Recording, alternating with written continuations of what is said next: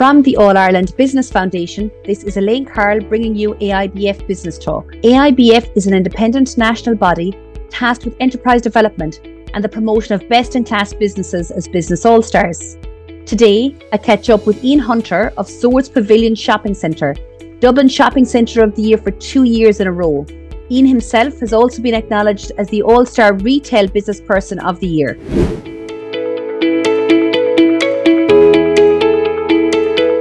Thank you so much for joining me on AIBF Business Talk today, Ian. Ian, you've had a fantastic background in the retail space, but you've taken this to a whole new level at the Pavilions Shopping Centre in Swords. Tell us about the role and your interaction with your customers on a day-to-day basis. Hi Elaine, it's great to be with you today. I'm General Manager of Swords Pavilions. I've been here 15 years. It's a centre with 101 tenants. We have Dunn, SuperValu, Zara, TK Maxx, H&M, River Island, Next, and a plethora of other units, along with an 11-screen cinema.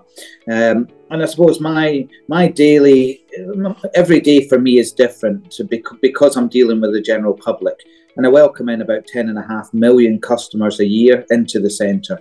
And I suppose it's all about the customer experience. And that's what's important to me, and drilling that into the team as well, so that it comes across naturally. I don't like that fake American, how's your day, or have a great day, because it doesn't feel right. So I want people to be themselves. My team in the centre is only 4. However, we deal with about 50 contractors, and very much I want them to feel part of Team Pavilions rather than the contractor they work for. So they're in Pavilions uniforms. We look after them with a little prezi at Christmas, an Easter egg at Easter, to make them feel like they work for Pavilions, even though they're a contractor with Pavilions. And I think that's important, because that then emanates from them out to our customer base as well. And it's just really trying to get the team to stand out from customers in terms of their overall service and guidance that they give. Ian, here at AIBF, we've acknowledged and recognised that you're extremely innovative, especially when it comes to, when you think of it, you're in a building requires heat, it requires utilities, electricity, but you have really gone above and beyond what is the norm. Maybe I'd love you to share with our listeners your stance on ESG and maybe take us on that journey with you. Yeah, no, look, I suppose back in 2019, our owners, which is Hammerson and Irish Life, are very focused, and we're very focused on everything to do with ESG. I know ESG is the buzzword now, but I think it's getting to grips with, as a shopping centre, and we are 500,000 square feet of a building, so we're not a small building. We're also a 21-year-old building as well, so it's not a new build. How do we take their aspirations and bring them to life in a building that needs to be retrofitted? And I suppose we looked at a number of different areas to start with. One of the easiest we did was we started to look at LED lighting. So not to go into the exact details, but we had 4,000 light fittings throughout the building and our car parks that we retrofitted. So again, to try and maintain the aesthetics of the building and the way it was designed, but obviously to bring the LED link to that and to give us obviously greater energy efficiency. That really worked well for us, and we probably saw a saving of about 35% in overall energy usage, and obviously linked into the costs in the early years. We'll not talk about energy costs now because we're in a different sphere. But I think when you stand back and look at that, we were using in and around 2 million kilowatts of energy or electricity every year to run this centre. We saved 35% overnight when we moved to LED. Again, it's getting a good, reliable product. It's working with competent agencies, because again, we don't deem ourselves to be the experts, so we try to use good engineering companies that we've got partnerships with. And I go back with that word partnership. It's really important. There's a level of trust between the company you're using and yourselves in terms of making sure that you're getting products that's fit for purpose for your building. So we did that. We then started to look at the actual kit that is landlord kit in the building that runs air handling units, it's boilers that heat our water, it's generators, to name but a few. And what we could do there, and we've got an expansive roof that again was sitting there with nothing on it. So we started two projects initially. One was a solar PV project. We had to get planning before planning legislation's changed now, but because of our proximity to Dublin Airport, we still need planning. We're one of the unfortunate buildings that still needs to go through that pain. But we, you know, we've done it, and we've got a system now installed. We're just waiting to witness test it to switch it on. That will basically generate 300,000 kilowatts of solar power a year, which ultimately will generate about 20% of our requirement. And for the mathematics that are listening to this, it's not 20% of where we were, but it's where we are at the moment, which is really good. It'll be one of the biggest schemes on a retro building that's not necessarily just a flat roof, because obviously some of the schemes around the country are either built straight from scratch or they're very clean roofs. We don't have a clean roof. We did actually lose some of our solar because of glint and glare and our links to the airport. So that's some of the challenges around it, but it's ready to go.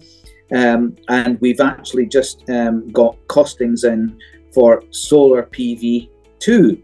So we're looked at other roofs, one roof which is actually outside of planning, but we look to basically add another 400 kilowatt solar system, which will generate us about 370,000 kilowatts of power.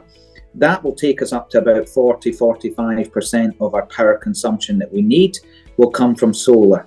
We're also at the limit, because the other thing that needs to be considered, you can only do solar really up to your MIC, maximum intake, which ours is 750. So we'll probably have a system that'll be in and around 720 or 730.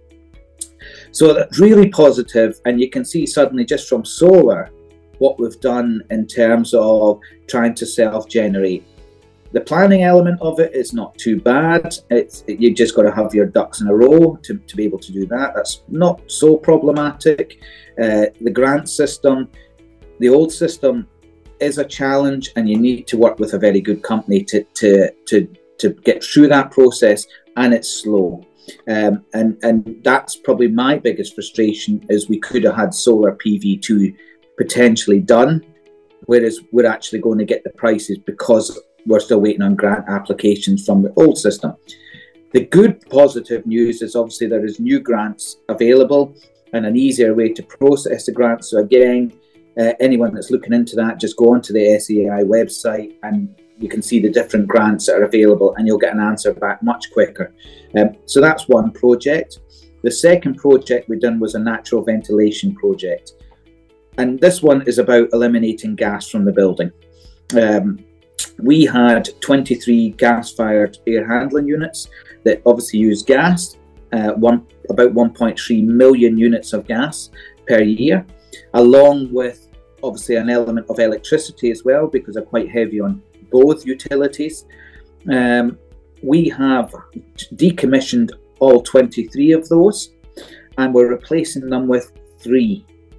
So again, it's kind of one of those oh my God, how do you go from 23 to 3 in a building that's 500,000 square feet?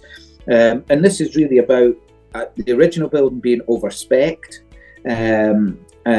and the velocity of air that was going to be supplied to the tenants would have meant that every unit in the centre would need to have been rammed with people so that we were giving them the right quantity of air, which is never the case. And so we've decommissioned 23. The new 3 are on their way to being put onto the roof. They're air-to-air heat recycling. So again, we're looking at the latest technologies with those. And that will basically, again, get rid of all our gas. There is one other gas bit that I'll come back to. But that'll get rid of our requirement for gas from a landlord point of view, which is the right thing to be doing. And again, from our point of view, we will be live on that and we were the first centre within our portfolio of Ireland and the UK and France that will be gas free. Wow. So again, that's brilliant. Well, I think even to think about taking on board these projects, and as you said, you're not setting out with a new building. Your building is over 21 years old, substantial, footage and that and footprint. And sometimes maybe there might be a barrier in somebody's mind if they're thinking that, God, I'm in a very old building, it'll cost too much to retrofit. But the good news is, as you said, there are newer grants there. The process is being made easier and maybe less paperwork and bureaucracy. Because the thing is, this is our future, isn't it, Ian? Well, look, absolutely. We can't sit there and rest on someone else is going to do it. There's a benefit to the business and there's a benefit to the environment. And I think while it is an upfront investment by the business, the long-term ROI on this is going to be beneficial, not just financially, but obviously on every business's journey to be in net zero carbon. Whether we like it or not, we all have to play our part. And I think the key challenges, Elaine, in all of this is about knowledge and a lack of knowledge in terms of key players in every business. I'm not trained in sustainability. My background is actually retail. I'm not an engineer or anything like that. I have common sense and I'm able to challenge. And I think they're the two things. As long as you can absorb what's taken or what people are saying to you and start to challenge those, then you're in a position to move things on. And the other thing is, again, I'll go back to, and I'm repeating myself, partnership with the right companies who can help and guide you through the process. And also, you being challenging of them, but them being challenging of you, because in some cases, why do, oh no, we've always done it this way, and then they'll go, no, Ian, you need to do it this way, and this is what and being able to absorb that and kind of go away, have a look at it, to know that you're being guided in the right direction, and I think that just comes with getting to know the key individuals of that company, but also doing your homework around the reputation of that company as well, because I think that's where the trust element comes in. Ian, you've been an absolute mindful of information, especially with regard to the innovations that you've taken on board yourselves with the various solar PV projects, and also the ventilation project as well. And challenging what was done and maybe asking yourself, well, how have we advanced? What else can we do? And as you said there, in addition to being the business benefits as well, there's also the environmental benefits. And I suppose like goodwill, it sometimes doesn't always show up, in a particular way in a balance sheet. Well, this is something that is becoming ingrained into companies and businesses and how they operate, and from the reporting side of things. Ian, just to let you go, if you'd just like to leave our listeners maybe with your top 3 learnings that you have learned. You're in the retail space for quite a number of years. We won't divulge how many. For quite a number of years, and in addition to having and striking those customer relationships and the partnerships with all of the tenants, for example, that you have there, as you said, you have 101 tenants in the shopping centre. So there has to be unique relationships there. What do you feel are your keys to successfully managing those key relationships? The first thing I would say is being able to step back. And I think that while it sounds very simple, we can all get too close to our businesses and we can't see the wood for the trees. And I think it's that taking that customer journey, irrespective of what you're looking at, and going outside the building and walking in as if you're the customer.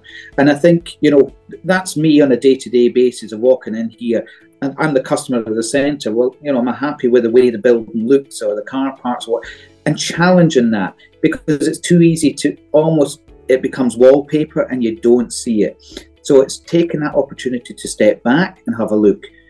The second thing I would say is competition is great, but again, it's using tools like LinkedIn. I use an awful lot and specific business publications to start looking at what's happening outside of Ireland. Because the other bit is Ireland's a small country, we know each other fairly well, and I'm not being negative around that relationship, because I actually think it's good for business at the same time, because you can allow you to get things done faster. But innovation happens worldwide, and it's about challenging your local friendships and partnerships in Ireland with something that's happening outside of Ireland. very quick example of that, Elaine, is everyone said to me, no, you can't do a wind farm on the roof in pavilions because turbines, etc., etc. I've now signed off on a feasibility study to put a wind farm on the roof of pavilions. I hope that we'll be able to do it because it'll be a first in Ireland. But that's the kind of thing that I picked up from LinkedIn and elsewhere to try and get someone to be able to say, let's go ahead and do it. And I suppose the final thing is, love what you do. Because I think that the bit about it is, we spoke very briefly offline at this, positivity about the business and what you can do to influence that business to take it forward. And it is about every day is different. There is a rhythm to the year in a shopping centre, like there's a rhythm to the year in every business.